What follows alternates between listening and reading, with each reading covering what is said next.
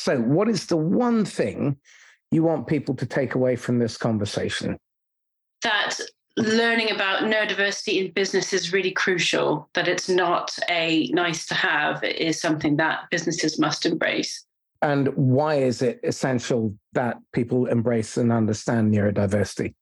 One of the bigger issues really is that studies show that up to 75% of neurodivergent employees are struggling with mental health issues at work. And that is a lot of money for businesses. So if you just look at it from the profit side of things and productivity side of things, it's really important to create inclusive environments where everyone's happy, really.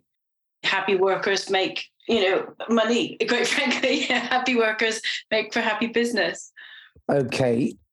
So I agree with you. My counter, though, is, well, if they're that expensive and they're difficult to deal with, I'm not going to hire them. So how do we tackle this? The issue with that is that not all neurodivergent people know that they are that. I mean, when we were children, autism wasn't really a thing. It wasn't spoken about. So I didn't get a diagnosis when I was a child. I didn't know I was autistic until my 40s. And a lot of people, in there who are sort of 40 and older don't know. They might be struggling at work and not really understand why they're struggling so much. So we have to bear in mind that with neurodiversity, we're really talking about what they call intersectional inclusivity, which is about making inclusive, welcome environments for everyone. So it's quite a complex thing to unpick. But in a nutshell, no one walks in with a sign on their head saying, I'm autistic or I have ADHD. On the positive side is that we bring a lot to the table. We have different perspectives. We work in different ways to other people. So we can create new solutions that no one else may have ever thought of because of the way we work and the way we think. So there are a lot of positives. It's not just all neurodivergent people are miserable and we're hard work and we take lots of sick days, because that's just simply not true. It's about employers creating environments where everyone can thrive and everyone's has what they need.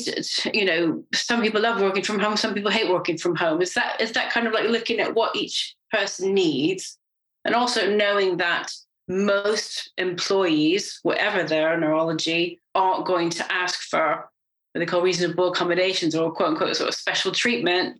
They'll just get on with it. They're happy with whatever's going on. So it's not as though if companies say, right, we want to help everyone, that every single person in a 300 employee company is going to say, well, I need to wear this headphones and I need to come in late and I need to work from home and I need lunch at a different time. It's not going to be like that. It's only going to be a small amount of people that are going to want those things. Okay.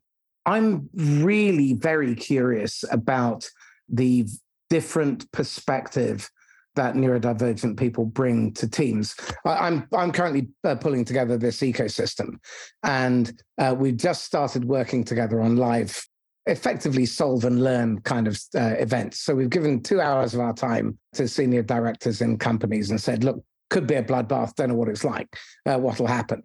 But what's been really interesting, we've only done one so far, but the experience of having so many brilliant and very different minds on the problem was the depth of understanding. And I can honestly say I've never had such an exciting or exhilarating meeting. Honestly, I'd have paid to be there. It was that good. And I set it all up. So, the idea that I would have paid, I would hope the others would as well. The client, it was like he was pregnant afterwards. He was glowing. I mean, he was literally glowing. 2 hours of having people for lavish, undivided attention with the sole intent of helping him understand his problem. It's a really amazing experience. Yeah. And with diverse teams, I'm certainly seeing that kind of creative spark, the intersectional moments. But the big challenge is bloody hard. There are 2.4 million accidental managers in the United Kingdom, which constitutes, you multiply that by 7.5, which is the average of the number of people that report in. And you've now got, 15, 16 million people reporting into the 2.4 million. That's half the UK workforce. Yeah. Most people are not equipped they're not equipped to recognize or understand how to deal with these issues. So what can we do to create the conditions to make it easier for people to just understand? Because there's so much we have in common, neurodivergent and non-neurodivergent. Most of what we have is in common, isn't it? Yes, I completely agree with that. I think the biggest issue is taking the fear out of it, because anytime we don't understand something, we are afraid of it. And I think neurodiversity is definitely one of those things where I think managers and HR managers and business owners even, they don't understand it, so they don't want to look at it. They don't want to. They procrastinate about it. They don't look into it because they think, oh, I don't need to deal with this. I don't understand it, so I'm not going to deal with it. And I think that's the biggest issue. And we're very lucky this day and age that there are more and more people. I mean, if you look at LinkedIn just in itself, there's loads of neurodivergent people like me talking about neurodiversity at work. Loads of us. There's hundreds and thousands of us, talking about this. So it's about helping managers tap into that rich seam of information of people sharing their experiences at work, sharing why this is important, sharing information about things like the Equality Act, why it's something that you just need to get your head around and not be terrified of. It is obviously you have a legal obligation to look after people, but it's not that hard. It's not hard to do and it's not expensive. So I think that really the bottom line is about taking the fear out of doing this work, and that, it's really not that hard, and it's just not an us and them thing. It's not a non-neurodivergent people, neurotypical people as they are called, versus the neurodiverse people. It's not neurodivergent people. It's not,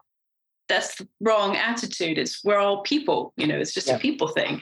You just need to be human and look after each other. Well, I'm minded of that wonderful interview back in the 70s. I saw it retweeted. My memory doesn't go back that far. But it's Jonathan Miller responding to Enoch Powell and really encouraging him, instead of fanning the flames and creating the conditions where people fear, position it differently. Look at the potential. Look at the potential of having such a diverse population and what that brings. I fear that because as a species, we have a tendency to see difference as a threat. Absolutely. It's hardwired into us to spot the difference, as I say. Okay. What can employers do who want to be fair, but also recognize their own skills limitations? What can they do to really make a start, at least, to move towards becoming a better employer and make it easier for neurodivergent people to thrive in their environment? Well, I feel it starts with the recruitment process. It starts with things like what you've done for me, and I'm sure you do it with all your podcast guests. You sent me the questions. What a gift. And that works in recruitment as well. If people have the questions ahead of time. I mean, I speak publicly all the time. I do tons of training, but in an interview situation where I don't know, obviously I'm going to know the answers to interview questions of, what are your strengths and those kinds of things. But put on the spot, an autistic person might really panic and kind of look weird and awkward and not come across very well. Whereas if they have those questions in advance, they can prepare and think things through and provide really good answers. And it's making it just abundantly clear, even putting in recruitment materials, we are welcoming neurodivergent employees, just making it you're just saying, we are a neurodivergent friendly employer, and making that clear, and that it is part of the environment. I think it's really about, again, it's not this us and them mentality, but it is about looking at skill sets of people. What can people bring to the table? It doesn't matter if they don't want to go out for after work drinks, or they don't come to the Christmas party, or they don't engage in social banter at work. It doesn't matter. Those things, it doesn't matter that maybe they don't quite dress the way other people do, or they've kind of got that wrong, and work weekends. Again, we've just talked about, being able to spot the difference. That is something that people do. Oh, he dresses a bit odd, or he does this, or she does that. It's really about looking at those skill sets and cutting to the chase of what can this person do? What's their experience? What's their background? What can they bring to our table? what missing piece can they bring to our puzzle that makes us a better company? I'm minded of, I think it's Epictetus, the Stoic, and he turns up to a banquet and he's in his rags and looking unkempt. So they throw him out. Then he goes and cleans up and dresses for the occasion and turns up to the banquet, and they sort of welcome him because he's a man of great renown and the cashier being associated with him. And then he strips and leaves and says, well, it seems that you're only inviting my clothes to dinner. And I think there seems to be quite a lot of that, where the surface is what people see and they don't look deeper. Yeah. My guest today is Kate Laney-Toner, who is the founder of the Autism Training Company. Today, we're going to be looking at the essentials of embracing neurodiversity. We're going to dig into why it's hard. We're also going to dig into the fact that there is a lot of undiagnosed neurodivergency probably even within your workforce if you have employees. It may even be you. If you sometimes stick out like a sore thumb and people tell you that you don't fit in or you dress weirdly, or they keep inviting you to drinks that you don't want to go to, or Christmas parties that you would rather have your wisdom teeth pulled, then who knows? It may well be you. Kate, welcome.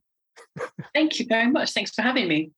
My pleasure. Would you mind giving the listeners 60 seconds on your history? Because obviously it's an interesting background, and you came to your neurodivergency quite late in life. Yes, I certainly did. So I started in marketing. I was in marketing for 22 years. And then in around 2012, 2010, my daughter actually, we realized my daughter was autistic. She subsequently got a diagnosis. I live in Bristol. And at the time, I couldn't find the support I needed for her. So I actually started a charity called Bristol Autism Support that I ran for 10 years until June of this year. And overlapping that, I began to do corporate training and corporate consultancy around autism and neurodiversity. That's where we are now. So I realized myself that about 10 years ago, it was around the same time, that I am autistic myself. I've had a diagnosis and also I have a diagnosis of ADHD. So I'm as neurodivergent as they come. And my life is sort of all autism all the time because I've got an autistic child. I'm autistic. My partner's autistic. My work is autistic. So it's really part of, such a interwoven part of my life. So now, as I say, I'm doing corporate training and corporate consultancy, which I really love. It's a really important thing to be doing, and it's a really important thing to be doing now. It feels like a hot topic that I hope will always be a hot topic. Okay, so let me come blundering into this conversation as a neurotypical and ignorant. First of all, I was under the impression that many of these conditions like autism and ADHD were more male-orientated. Is that accurate, or is that a bias that I? No, that's really a myth. That is a myth. I would personally say it really is more 50-50. I mean, the stats, I think it says something like 2/3 male to 1/3 female. But I would say a lot of that is down to the fact that women and girls just present very differently. I mean, we do a lot more of what's called masking, which is essentially camouflaging our way through life. We just sit back and observe a situation and kind of become whatever is needed of us in that situation. And girls are actually, society kind of trains girls to do that. Look nice, be nice, be friendly, don't make fuss, fit in, that kind of thing, where boys don't always get that message. Even if parents don't teach their children those things, society teaches children those things. So I believe it's really more that women and girls just present very differently in terms of autism, and they don't always show. They kind of hide their traits. They want to look like everyone else more. I mean, boys will do this as well, but I think it's more women and girls will definitely do that. Okay, so one of the, again, maybe it's a misconception, one misconception may be that autists and people with ADHD have a tendency to have a very low level of self-awareness in terms of their impact on others. And it sounds to me like what you're saying is that because of the conditioning girls have, they train empathy and being able to read the situation better in order to avoid being noticed and getting into conflict or threat. Absolutely, 100%. That's exactly it. That is interesting. Oh, right. Okay, so I'm now really curious. Sorry to go off script, but does the training spend quite a bit of time around helping people to become more self-aware. Yes, I think so. But what's interesting is you say that self-awareness. I'm painfully self-aware about myself in myself, but you're right about not always being aware of how my actions impact on other people. And I think that just has come with age. I'm 52 now, and I'm far more aware of, I can think now, if I do this, this will happen. But someone who's just starting out and work in their early 20s just won't have that. They just aren't going to have that self-awareness and that sort of, even the emotional regulation required to kind of understand other people aren't going to think like me. If I do this, this will happen. That kind of stuff. So that it's not a black and white thing where all autistic people do this always. I do think with age comes wisdom for everybody. Whether they're autistic or not. Well, I can think of a few where it may not have happened, but. This is really, really interesting. Oh, right. Okay. So my head's bubbling with questions.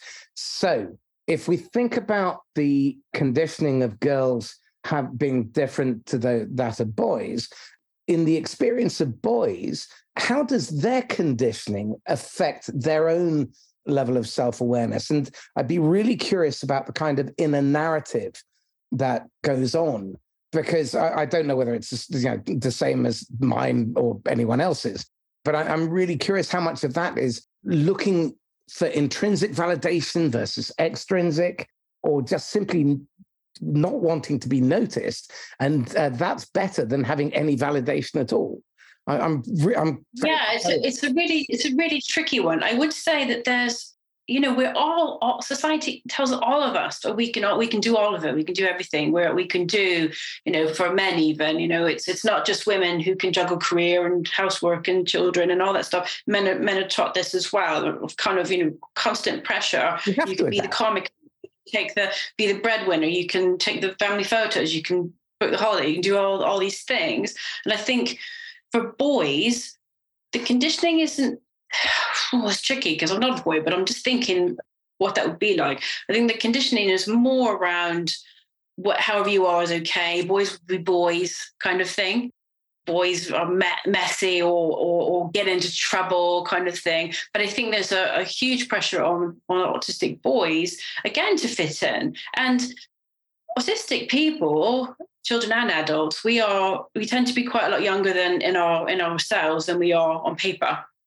So, for example, you'll have a 13-year-old boy who might, in himself, be more like an 8-year-old, in a maturity level. So that complicates issues quite a lot as well. I just think the conditioning is more about boys will be boys and they are just kind of the way they are. And I think it's really for parents of autistic children, it's really when the child gets to a certain point that they're just not fitting in. They're not making friends. The chasm between the child and their same age peers is growing greater and greater and greater. That is the difficulty. I think there just comes a time when you just see there's just something there that needs to be looked at.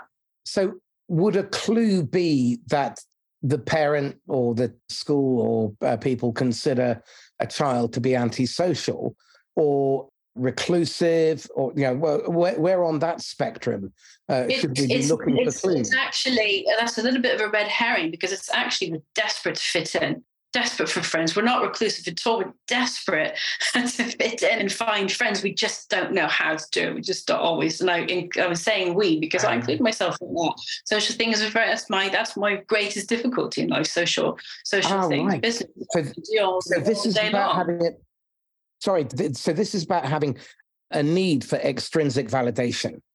Oh, yes. Well, yeah, and just friendship. We all, belonging. If you think of Maslow's hierarchy of human needs, belonging is right in the middle. It's huge. It's right above safety and food. It's really important. Yeah. Belonging is a massive thing. So we all, from the time we're born, want belonging. Absolutely. So given that, but if someone comes across as needy, you tend to push them away. So does that then create that distance, because they probably makes them a target for bullying or victimization as well? Absolutely. Absolutely. So it might make it easier if I give an example of my Please. younger years before I knew I was autistic. So I had a job, well, I had jobs in many marketing companies. So I got this job in a marketing company. When I started there, I did what I did then. I don't anymore, but I kind of scanned the situation and like figured out like how do I fit in here? What do I need to do? Okay, those are the popular people. I can see who those people are. I'm going to be like them. I'm going to kind of align like them. I'm going to wear the same kind of clothing the women are wearing and fit in. And I did just that. And I went like really hell for leather with that. And I organized all sorts of activities and I did all sorts of stuff. And I even won like a employee, newcomer of the year award because I was so, sociable. But I couldn't keep that up. I just always say this is like, trying to hold a yoga pose, you can't stay that way for very long. And I didn't understand how the masking. I was masking and I could do the surface of it, but the mechanics, I didn't understand the mechanics of it. So I couldn't hold it up. So after a while, I just looked a little bit odd and people backed away from me. And I subsequently left Company fairly soon after that because I just didn't know how to do it. Well, that's really tiring trying to be someone you're not. But it's not only exhausting, but it's also terribly inauthentic. So presumably that creates some internal dissonance because you're having to show up and pretend. So how often did you find yourself having to allow your values to be bent or... all the time. But again, just to be clear, this was before I realized I was autistic. So I don't... Yeah, I don't. I mean, that was in my sort of mid-30s. Right, but that need to belong would be a key driver there. Because if your fundamental human needs are not being met, your values will get thrown out with the bathwater immediately. That's normal human response. So I'm trying to piece this together because if you've gone through your childhood constantly afraid that you're not going to fit in, then because you try so hard, often not fitting in and then being rejected, and then running that internal narrative, and then often because you're different, being victimized or isolated, and then presumably that builds up a wall of armor, resistance that causes you to block out more. So it can be kind of an all or nothing situation where I'm going to be all out there, or I'm going to just completely shut off and not let anyone in. So it's very hard. Right. Okay. So this sounds very close to depression. Absolutely. You can really kind of full circle back to where we started our conversation. It can cause a lot of real mental health issues if you feel you don't fit in and you're desperate to fit in. That feels awful for anyone. So let's go down a slightly dark alley then. In terms of suicide, self-harm, and self-medication, self-destruct, how often does that first of all, happen and then go unnoticed or undiagnosed? I think sadly it is quite a lot. So, I mean, was a recent study of employees in the UK that showed that around 75% of neurodivergent employees are struggling with mental health issues. So that, obviously depression, stress, anxiety, all those things. I think it's very, very common. And in fact, it lowers the life expectancy for autistic people. So in the UK, the average life expectancy of an adult is around 80. But for an autistic adult without learning disability, it's 55.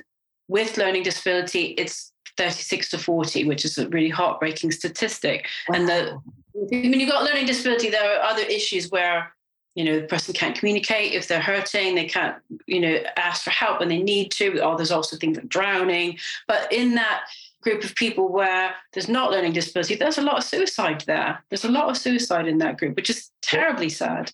Terribly sad. What I also see is many top performers in sales, and I've done a number of interviews over the years, but the most recent one was with a chap called Ian Koniak, who is Salesforce's top rep ever. So he's done over 100 million in sales. And the conversation that we had is a very common conversation I have, which is that people are successful, but they realize after a while that what they're chasing in terms of success isn't the success that they want. And as a result, they're really racing towards self-destruction. And because they're trying to fit in, then they're very competitive. So when they get to the top of the leaderboard, that's their dopamine hit taken care of. But that living fast, it's quite addictive. Exactly. But living fast leads to dying young and leaving a good-looking corpse. It leads to a belief that more is better. More of the right thing is better, but more of the wrong thing is just more of the wrong thing. And so you tend to then blame outside of yourself. It's not me, it's you, it's circumstance, it's not my fault. And you become very selfish, and that creeping isolation builds. And you start, there's a danger. These people often start becoming very entitled. I deserve this. And in doing that, they burn more and more bridges, and they become actively avoided. And so those relationships that have been eroded and undervalued over time, they've been eroded despite those people's patience. And the contribution that you make to your family, to your friends, it becomes less and less as your trust erodes.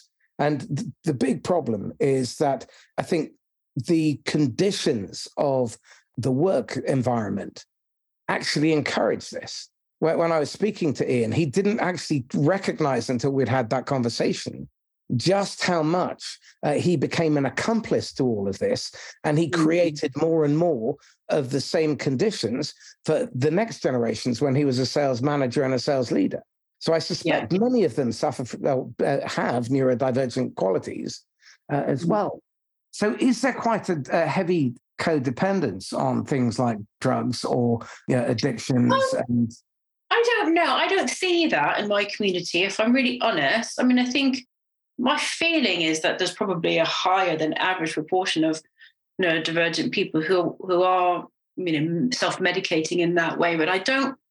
Maybe I'm being naive, but I don't get the impression that it's rampant and that it's out of control. I think most people are just desperate to feel better and it's not just drugs. Just desperate to feel better and not really doing anything about it, if you see what I mean.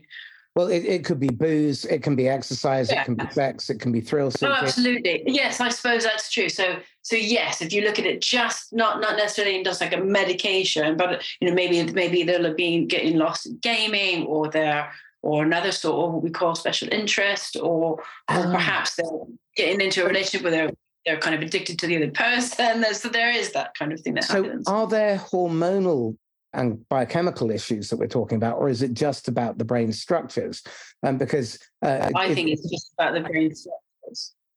Right. Wondering, because if with people who have to go out and find these thrills, they often feel like there's a hole inside. And to get the dopamine hit, they need to do more risky things. They need to have more of alcohol. They have to have more whatever. And it's especially true for people with ADHD, because we're so easily bored. We need a lot of stimulation all the time. So it's finding a healthy way of getting those that adventure seeker in a safe kind of way, and understanding that having a glittery lamp on your desk is just as good as having a drink sometimes. And it sounds odd analogy, but it's true if you understand. And this is actually true across the board. And I talk to, like, for example, novelty.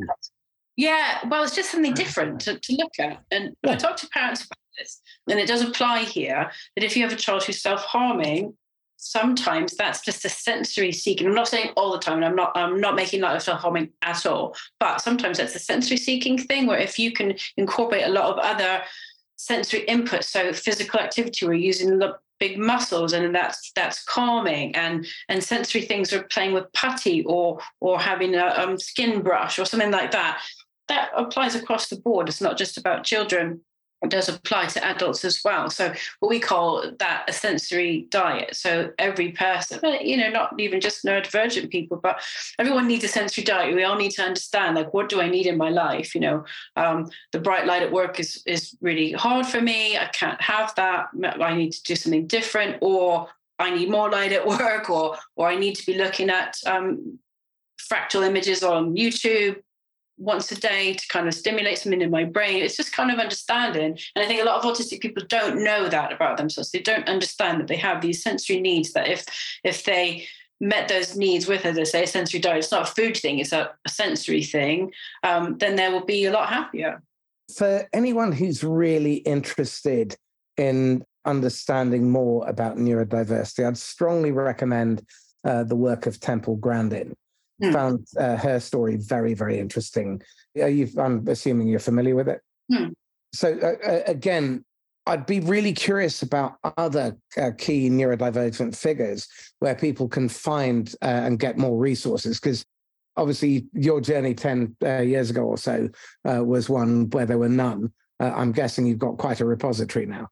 Yeah, I do indeed. I mean, I think, Temple Grandin is great. I do think some of her ideas are a little bit outdated, but she is a good sort of starting place. But I mean, I think in our modern times, Pete Warmby is someone to absolutely follow. He's on LinkedIn. He's prolific. He's written 2 books. He is just he's very open about his autistic experience. And he's just, as I say, he's a real prolific creator of things about neurodiversity. Professor Amanda Kirby is also one. Leanne Maskell, Ellie Middleton. These are all people who are neurodivergent, who are working in this field, who are talking to businesses about neurodiversity, but they're also their own lived experience and also the research that they understand. So I think those people are really helpful. I mean, the number one way that we learn about neurodiversity is by listening to neurodivergent adults and listening to the lived experience of neurodivergent adults. It's all fine and good to look at research papers and listen to, scientists talk about, we've done this study and whatever. Those things have their place. But listening to adults who have lived experience of working in environments that are hard and what they could do better is really the way forward for anyone in business who wants to look at this. Okay. This is really very, very interesting. So tell me this, as a manager with neurodiversity, how do managers learn to adapt? What do they need to be aware of in terms of their own blind spots?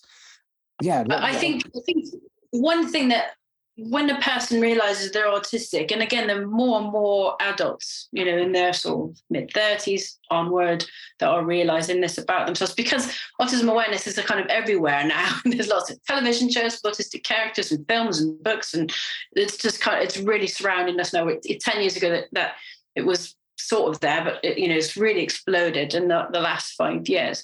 So I think managers need to understand, as you say, the blind spots.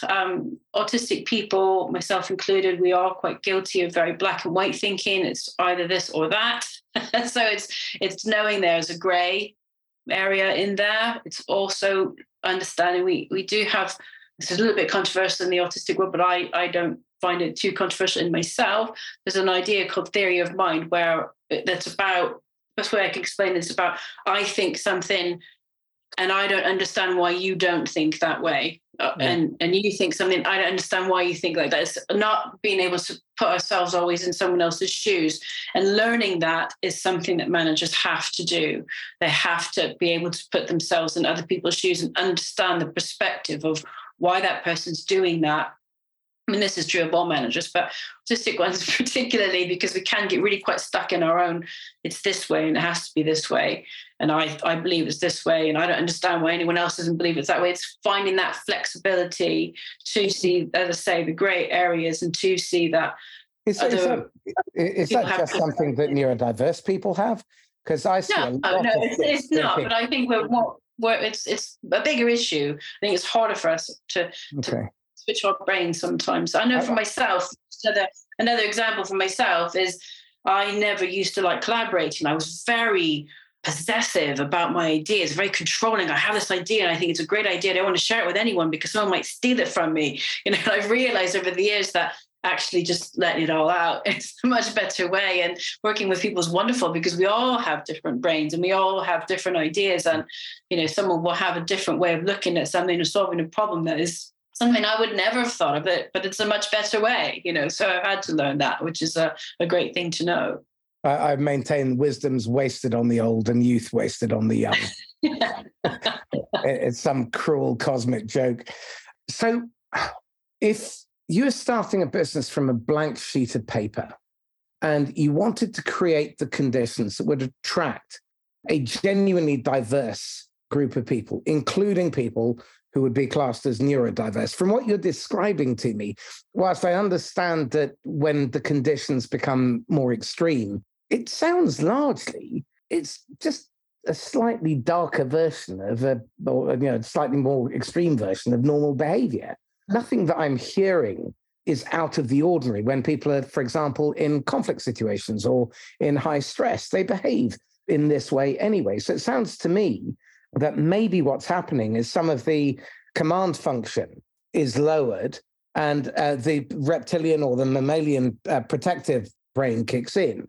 Is that what's happening here? Because I'm no neuroscientist by any stretch. Yeah, I'm not either. So I'd say yes, you're on the right track there. We struggle with something called executive functioning, which is being able to kind of plan and put in order the things we need.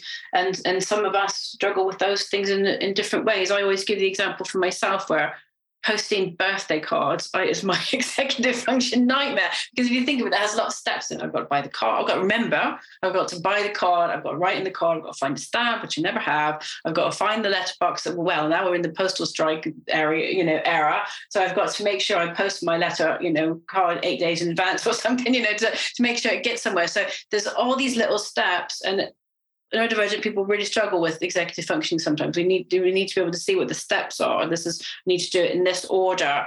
What do I do if something goes wrong? How do I correct? What did I do last time? How did that work? Who might be able to help me with this? So it's that kind of thing that we do really struggle with. But going back to your question about if you're creating something from scratch, there's lots of things to bear in mind with that. I mean, the world of work has changed, as we know, dramatically. If you think of, we all talk about how pre-pandemic, no one was allowed to work from home, couldn't be trusted to work from home. And now so many people work from home, and that's realized to be perfectly fine. Some businesses are now, I like this term, hybrid, you're a bit at home and you're a bit at work.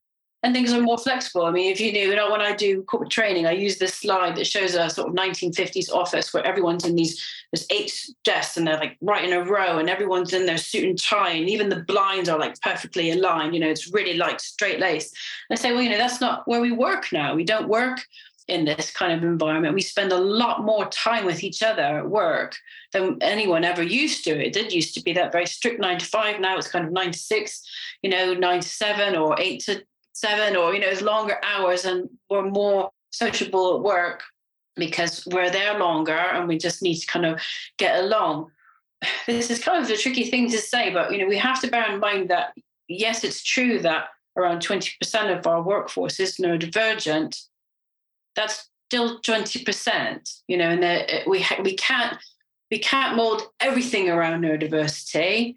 For example, if you were to turn the lights down for people who are autistic, that might be a struggle for someone who's vision impaired. Or you turn, you're in a museum and you turn the sound right down for autistic people. Then what about the person who's hearing impaired? So it's about kind of creating a level playing field. That's that cartoon about equity. If you gave everyone the same size box, that's equality. But if you create they're looking over a fence at a game or something. Yeah. But if you gave everyone the right size box for them, that's equity. It's helping everyone meet their own needs at work. And that's what the Equality Act says. It's about everyone needs to have what they require at work in order to do the job. And it's called reasonable accommodations. The clue's in the name, reasonable. We're not saying, dear employee, you need to build an office for me with soundproofing.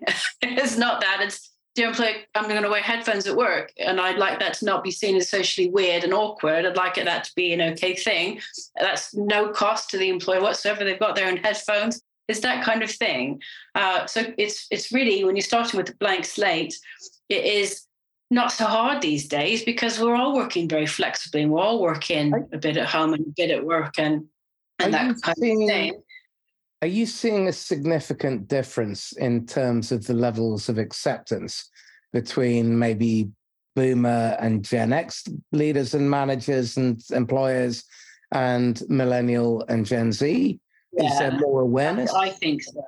Yeah, I think so. I mean, I'm self-employed now. I don't work in an office, but when I was in marketing, that's a very youthful business sector, shall we say. But I would like to think that generation is more aware because autism is more everywhere, now and more talked about and more out in the open, and there's more diagnosis. I mean, it's between 1998 and 2018, there was a 787% increase in autism diagnosis, and that's across the board, all ages. So, children to adult. And it's not because there's some epidemic. It's not because we're all eating gluten or there's glyphosate in our food or any of that, that people will believe and argue vehemently about. It really is about awareness. We're more aware, and we see in ourselves, we're watching something on television that really resonates. We read a blog post, or we see someone on LinkedIn or whatever, and we think, wow, that sounds like me. So there is more awareness. I think it's kind of a difficult thing because that younger generation is just kind of naturally more aware. They talk about it at school, they see things on television, whereas our sort of generation is more slow to the party. And we're kind of like, oh, what's this thing? What's this? No, what is it? We're kind of like, oh, okay. We're a little bit slower to kind of get our heads around it.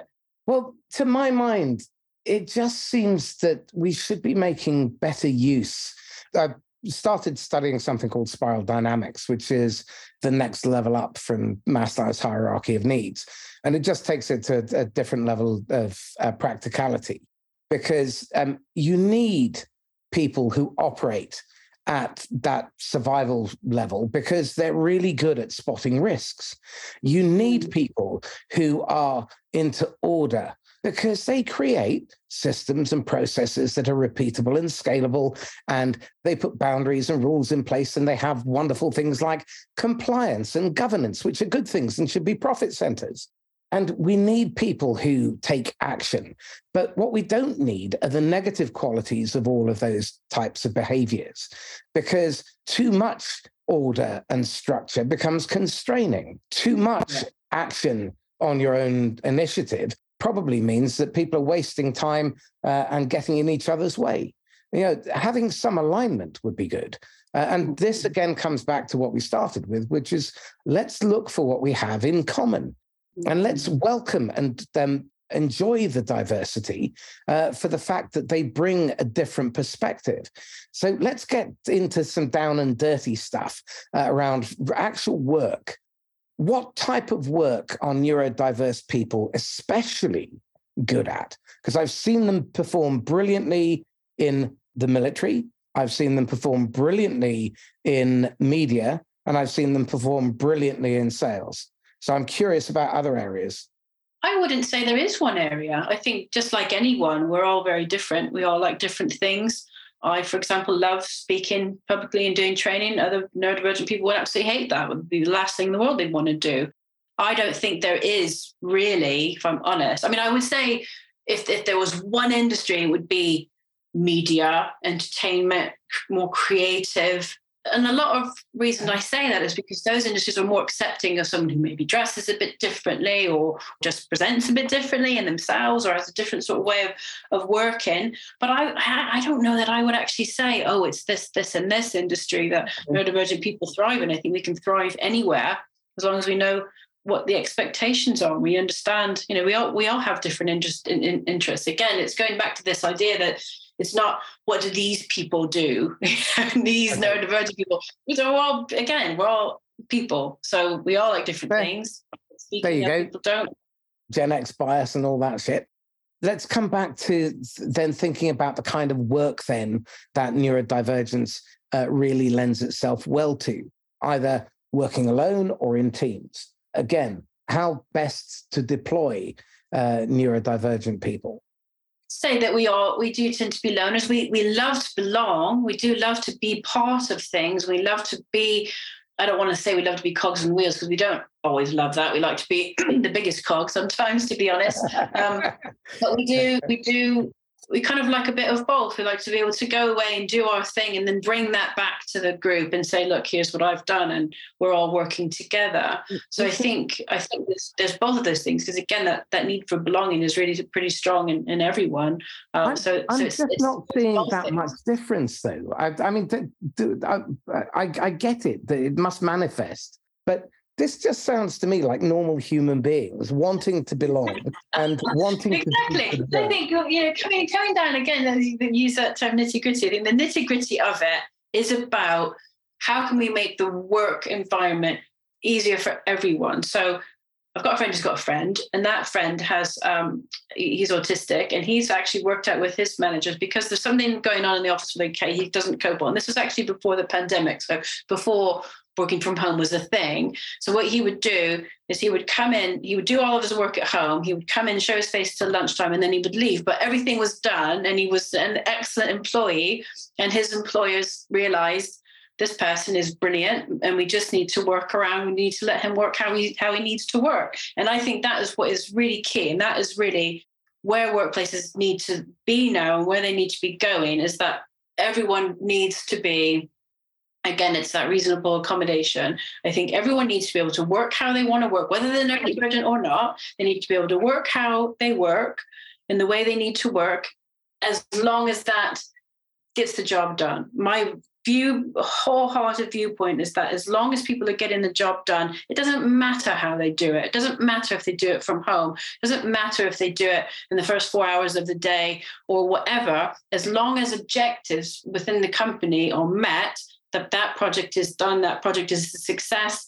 You are interacting with your colleagues in the way you need to, whether that's via Zoom or in a meeting in the office. I think it's getting rid of this idea that many managers have always done it this way, and that's why we have to do it because we've always done it this way. That is a bullshit answer for anything. We won't be successful if we keep looking at it like that. But that is really a function of dysfunctional management.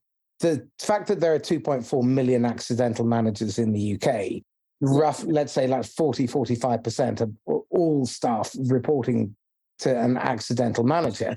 Managers get next to no training. The training is, Kate, we need to have a word. And you think you're getting fired, but you're not, because we just fired your boss. You're now the idiot boss. Congratulations. And that's your runway. Yeah. So that's your runway. Now, if someone already has some challenges in terms of their neurodivergence, I suspect that might come as a little bit of a shock, but they'll adapt because they have to fit in. Then inside, there's this bit of panic goes on. And the natural response, and I'm not pointing the finger at any part of the workforce, but what happens then is they do one of two things. They either do what they think is right, which can often be not, or they do what was done to them. And they just keep propagating the things that didn't work in the past. And there is no runway to learning how to be a manager. And I think from this conversation, maybe I'm downplaying it, but it sounds to me like about a fifth of the workforce needs a certain type of way that you manage them. And you might need to adapt their environment or their working conditions. And you might have to accommodate because their communication style is different. But there will be 4/5 of the workforce, which also has small groups within it, that need special treatment as well. Half the... Spot on. You've hit it on the head. Yes. Women and men and people with different backgrounds, different jobs. I mean, this is just management. Yeah. Why? At the end of the day, it is. But why do we make it so complicated? It does. I think again, it goes back to that fear thing, Marcus. It's that I don't understand this. It's I need fear to and work. ignorance, This isn't it? Scary. I don't get it, so I'm not going to do anything with it because I don't understand it. The conversations I've had with you, Rob, and various others have caused me to think maybe I have these conditions, but then I'm also starting to think, beware Dr. Google. And but none of what you've described to me, maybe because of my filters on the world, but it doesn't really describe as anything, sound like anything more than maybe a slightly more extreme version of normal behavior.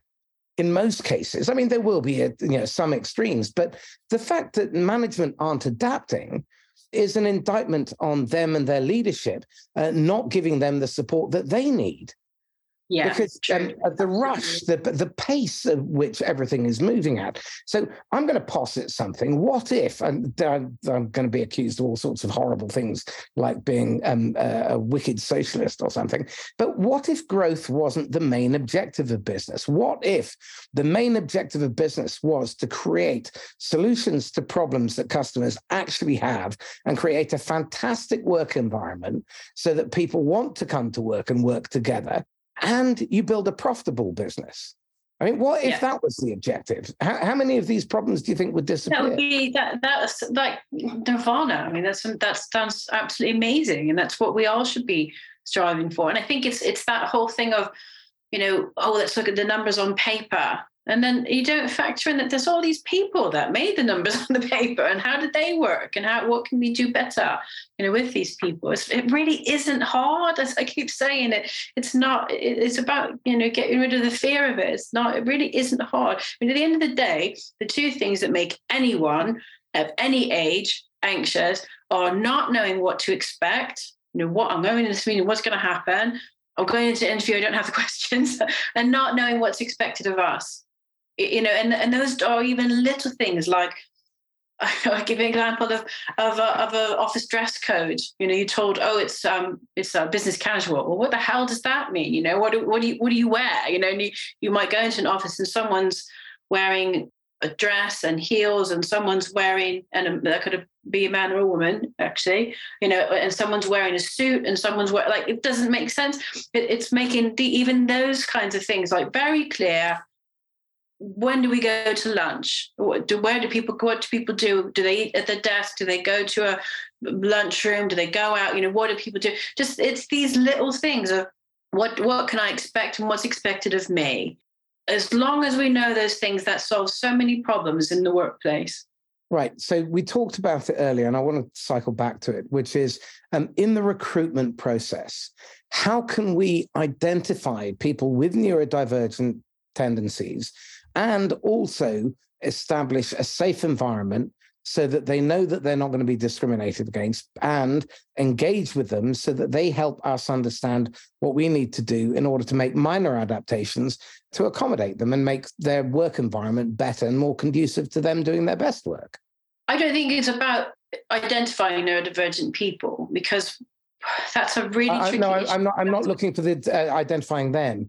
I'm looking for identifying people who have qualities of neurodivergency in the interview process, so that we can identify. When I'm interviewing, one of my first questions is, Kate, it's 3 years from now. You've been highly successful in the role. What's your next job? Because from day one, you're going to start a path to learn how to do that job. So when you progress into it, you don't fall flat on your face. You start successful. So I want to understand exactly what it is that we need to do to create the conditions so that you can thrive. Help me understand that. That's what I'm really. So I think it's really about, again, not an us and them kind of thing. It's making the environment really open for everyone. It is, I don't know how to explain this better. It's making it so that people understand that if they need some accommodation, that they need to be able to ask for it. I don't know. I mean, it really is just kind of being quite explicit about. So what are those frequently unasked questions? What are the questions that people who know that they have a neurodiverse condition should be asking for in the interview process? Well, everyone is very, very different. So some people might really struggle with a bright light. I've got a ring light at my face right now. It's not bothering me at all. So everyone is very different. So it's, again, not saying all autistic people need or want to work from home. They don't all want to do that. All autistic people need this. All people with ADHD need this. It's about, and again, not all those people are going to know they have those conditions. So it's about making sure that all employees are comfortable. There's a direct, clear path for them to express what they need. I'm really struggling. We have this open plan office. It's really loud. I'm going to wear headphones. And can it be part of the company culture that wearing headphones at work is not make me look like an antisocial, miserable person, because it's not who I am?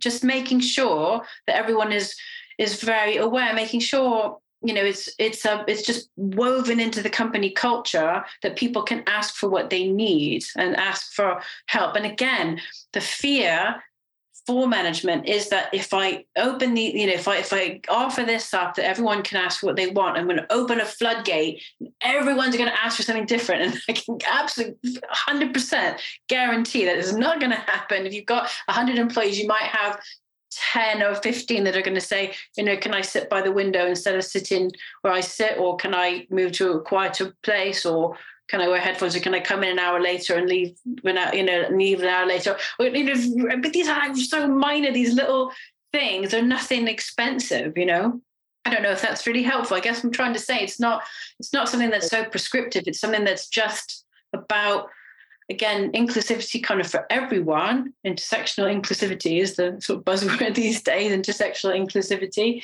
about making environments comfortable for everyone. And that we're kind of throwing out that we've always done it this way. We've always had this 9 to 5. We've always had lunch at this time. We've always done it this way. It has to be like this. These are all the rules. The rules are, because some of those rules are just nonsense. Don't make any sense. They're there for no reason at all. I think the bottom line for me is that as long as people are doing their job, I think it's about treating adults like adults. And as long as people are doing their job, it doesn't matter when they do their job or how they do their job, as long as they are meeting their objectives and doing well with it. If it genuinely creates disruption and dissent, but for anything that you've just described, someone who would grumble, someone wearing headphones or a hat to cover, from an overhead light, it's insane. And that people would be angry about that. But I think often it's envy. Again, that's part of the difference. So he's a bit weird. He's a bit answered. Did you see he's always wears that hat, or he always wears those headphones, and it feels da da da da da. It's a thing. It's a problem. It's a thing that happens. It's just about making culture that all these things doesn't matter. It does seem that we get so fixated on utterly petty, pointless shit. Why? Surely life is short enough, and filling it up with that drivel? Unbelievable. Yeah. Okay. Anyway, Kate, we've come to time. This has been a really fascinating conversation. Sorry we didn't follow the script. Pleasure. How can people get a hold of you? Great. To find me on LinkedIn, it's Kate Lane Toner. That's LAINE-TONER. And my autism training company is at autismtc.co.uk. So please do find me. I'd love to talk to you. I talk to anybody about neurodiversity. I could have talked more hours more today. It's my specialty subject. So okay, well let's finish on a couple of questions then. What was your best mistake? My best mistake was starting a charity. I didn't know what I was doing, and I just knew I had to do it, and it was a mistake because I didn't know what I was doing, but I actually did it really well. And if people really want to donate, changed my life forever and gave me a whole new career. So it was a great stupid thing to have done. Fantastic. Well, again, it's an achievement, a real achievement. What are you proudest of with that? I reduced isolation, and still do, because the charity's still going, even though I'm not there. It still is an active charity. Parents of autistic children are very isolated. It's a very lonely place to be, especially when you're new to the world and you don't know other people and you have never seen other autistic children. So that's my proudest thing. I helped to reduce isolation for people and helped people not be so scared, because it's just same as in business. When you have a child who's autistic, it's a really scary thing when you first find yourself in that. So I helped people to not feel scared, and I continue to help people not feel scared. So I'm very proud of that. And how can people donate if they want to? Well, if you go to the website, it's bristolautismsupport.org, and there's a donate button right on the homepage. So do go donate to them. That's still a wonderful charity. Kate Lane Toner, thank you. Thank you so much, Marcus. It was a pleasure. So this is Marcus Cauchi signing off once again from the Inquisitor podcast. If you found this informative and useful, then please like, comment, share, and do tag somebody who would benefit from this. And if you are considering bringing in an external speaker, please bring Kate in. I'm sure that your team will benefit from it, and it really does need broader exposure. So if you want to get hold of me, my email is marcus@laughs-last.com. And if you want to come on the podcast, put in the subject line Inquisitor guest. And if you want to talk to me about coaching, click the link below. Speak to you soon. Bye. Happy selling.